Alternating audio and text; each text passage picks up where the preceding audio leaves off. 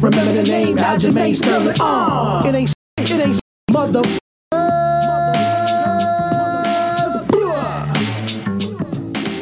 All right, guys. Welcome back. We got ourselves here a big fight card. This one is going to be an interesting one, obviously, for multiple reasons. We have the challenger, Ilia taking on Alexander Volkanovski, the current reigning defending champion. Now, there's a lot of things that I think people are paying attention to, and that is the quick turnaround for Alexander Volkanovski, and can he get it done after being, what I would say, having a pretty rough or brutal finish in his last event against Islam Makhachev, going up a weight class, and now quickly turning around to take on another heavy hitter, a surging prospect with a ton of momentum, an entire two countries behind him in Ilia. So this is a big one.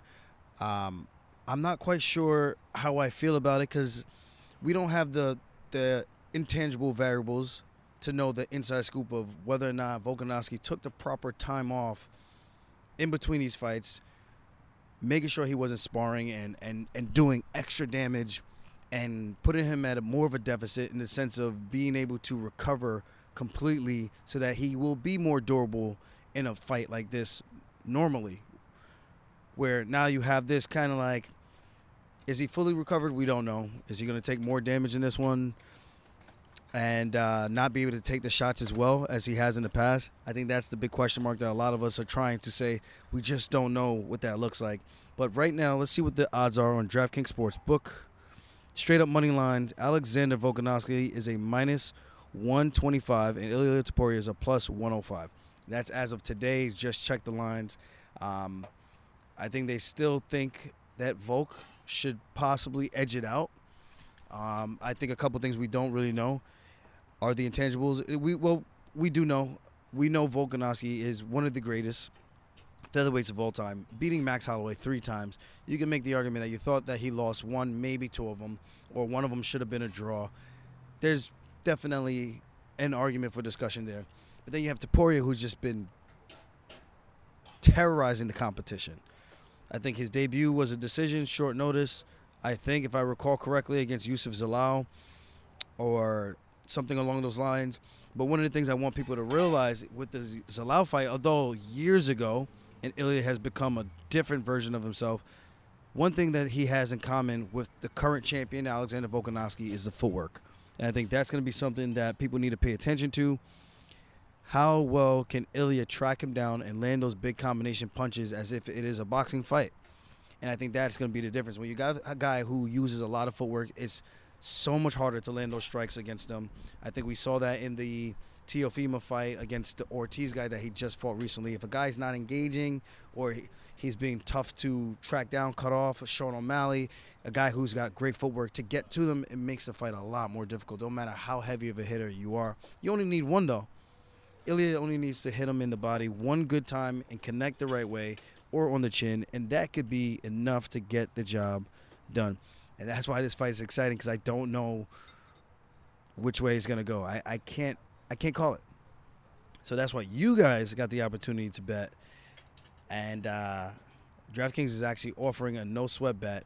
So I believe anything up to $1,000, there's no harm, no foul. If you were to bet it and you lost, they will reimburse you and you get it back. A no-sweat bet. Anything over $5, anything under $1,000. My promo code is Aljo. So, of course, go to DraftKingsSportsbook.com and use my promo code if you guys want to try your hand and see which way this is going to go. And at the end of the day, if you don't get it, guess what? No sweat. You get it back. With that said, I'm not going to pick one for this. I'm a big fan of both these guys. 2 guys that I could hope to one day challenge at this weight class. You know, I don't know what will happen with my fight with Calvin Kattar, but this is an opportunity for me to see the measuring stick and the criteria of where I need to be so that I have an opportunity to possibly wear UFC gold again. And, of course, I say possibly because we don't know, man. Life, the fight game, injuries, we just don't know. Maybe I'm just not good enough for 45, or maybe I come out and realize that I should have been a 45er for the longest. So, at the end of the day, all I can do is control what I can control, and hopefully I put myself back in position to challenge one of these guys for the title in the near future. But with that said, may the best man win. I'm looking forward to a great fight. And personally, I would have liked to have seen this if it was 2 months later, given Volk enough chance, enough time to fully recover his brain, the bell being rung, and making sure he's going to be 100% durable the way that he's always been to take a shot from a heavy hitter, because Topuria, he can crack. Co-main event, we have Robert Whittaker, who is a minus 238 against Paulo Costa, who is a plus 195. This is a good one. We got a marauder heavy hitter with the secret juice. Paulo Costa, I think he didn't look all too great in his Luke Rockhold fight. I think it was a little bit more back and forth against a guy who was kind of coming off the couch and who had a lot of stuff going on in Luke Rockhold. For me? Oh. Thank you. I don't know if this is for me, but I mean, I'll definitely check it out.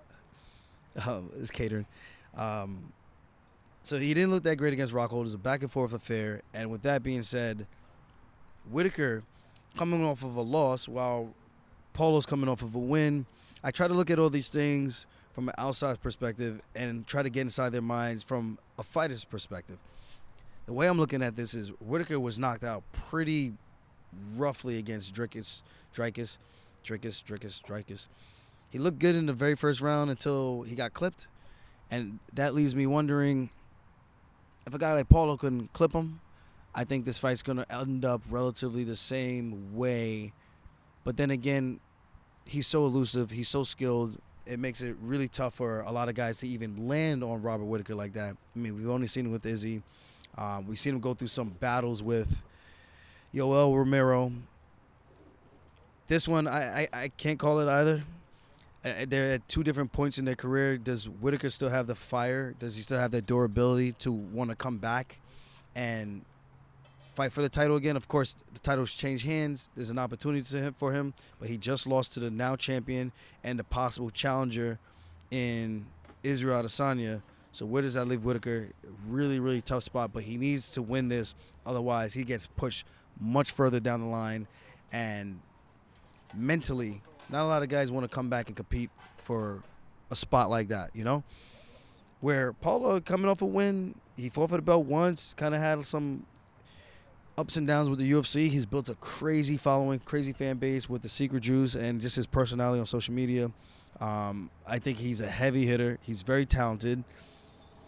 I think he does tend to get tired, but can he hit Whittaker and get to him early enough where the later rounds don't matter? We've seen him, if he gets tired like he did against Rockhold, I say it's Whittaker all day long. So I think the longer the fight goes, it will favor Robert Whittaker. But the early finish, if I'm betting, I think the early finish is for sure Paulo Costa. So I'll give you guys the lines again. Robert Whittaker is a minus 238, and Costa is a plus 195. Now we have Jeff Neal versus Ian Gary. Jeff Neal plus 195. Ian Gary minus 238. Okay, we got the hands of steel. I don't have the records in front of me. I normally have that up, but I feel like Jeff has been in a kind of a tough spot. Let me actually try to find it. I go to my trusty Tapology. But I feel like he lost his last one. I'm going to make sure I confirm that. Jeff Neal, he lost his last one to Shavkat. So he's coming off of a loss, a finish in the third round, which in a fight that I thought was going back and forth. I thought Jeff Neal was looking really, really good against a prospect in Shavkat. And the thing with Shavkat, many people were riding him super hard. And then he had that fight with Jeff Neal that was back and forth. Yes, he got the finish, finished all his opponents. And then he goes against Wonder Boy. The fight looked the way it did, but I heard there was some backstory to that he wasn't feeling as good or great. So with that said, cut Shavkat some slack. They can't all be gems, especially when you get to the higher portions of the division. But you got to look at Jeff Neal and say, like, if this is the prospect, the guy who's supposed to be the next potential champion, and he gave him a huge run for his money. Now you got Ian Gary, And his last fight was with Neil Magny, and he looked phenomenal. He actually looked really damn good. It went to a decision, but he looked really, really good against a guy who's got like the most wins in UFC welterweight history. The performance that Ian Gary was able to put on against Neil Magny showed a lot of promise. Now, Jeff Neal, I think, is a super tough dude. For him to go against a prospect like Shavkat, yeah, he didn't win, but I think he showed a lot of promise that he's still a top contender. He's going to have some ups and downs, but I think he's right there with the best of those guys, skill for skill. And he's a southpaw. I think Ian switches a lot too, but the only thing is Ian kicks a lot, where so Jeff Neal mostly is just primarily a boxer, and I think that could be the difference in this fight with him and Ian Gary. But we know if he touches you up, it could be a short night. And we've seen Ian be clipped before, not very often, but I think if Jeff could touch him with a clean one, I think it could make this fight very, very interesting.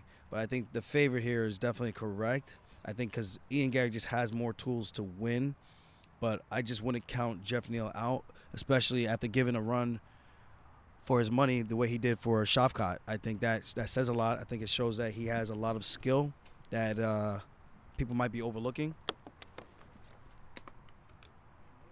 And you never know, he might surprise some people and turn back the prospect in Ian Gary. Ian Gary, the future.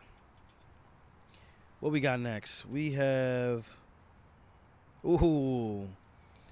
my card, Long Island.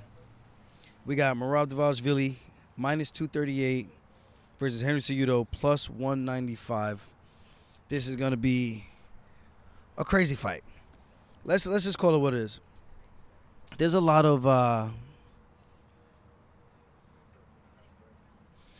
of questions that people need answered in the sense of how good is Merab's wrestling. People were saying this about me when I was going against Henry, but I'm like, yeah, it's not a wrestling match. It's a fight. That is the difference. We've seen the output of Merab. We've never seen that output ever from Henry Cejudo. The first few fights early on, he's used his wrestling, but of late, against guys who are better strikers, he's used his grappling. He's used it against Mighty Mouse, but of late, he's been a striker, primarily striking. And I think with that said, Merab mixes it up a lot better. Henry's more of a I'm going to sit here in the pocket. I'm going to use those little hip feints. He'll throw the front kick. He'll throw the head kick. He'll try to throw that knee up the middle. And he has a really clean, straight cross down the pipe. I think what's nice about this is Merab's got a great pace. He doesn't stand still. He's not a stationary target. And he does not get tired. And I think that's why we obviously call him the machine. So for me, I just feel trying to be as unbiased as I can. I think he just has more tools to win. I think he's a little bit more dangerous in that regards. People will say, yeah, he's the decision machine. But he just breaks guys. He breaks them down where it's just like, I don't know. I do think this is going to be the fight where he gets a clear-cut finish. I'm going to say in the third round. And again, Henry's tough. I wouldn't be surprised if it goes to a decision, but I think if there's a fight that Merab can get a finish in, obviously Jose Aldo is good enough where he can sit on the cage and hang out. I think the pace and the ego of Henry is going to want to go tit for tat with takedowns or try to avoid it altogether, and that's going to ultimately leave him to get more tired. And I think if he can't land a kill shot in the first round, I think the longer the fight goes, the closer it is for a finish for Merab and for a decision for Merab to get the win. So I think that money line is correct. I think Merab being the favorite is correct here. Henry coming off of a loss. Yeah, he lost to me, a much longer, rangier opponent, so I got to make sure I say that. These guys are about the same height. Merab's a little bit taller, and Merab's more of a natural 135er. And I think, again, his pace, Henry has shown signs of slowing down before, and I think him wanting it to be a 3-round fight for sure says a lot. And I think he might be worried about the longevity and the pace of Merab, but he might think the 3-round might be an opportunity for him to kind of steal 2 rounds and get out of there.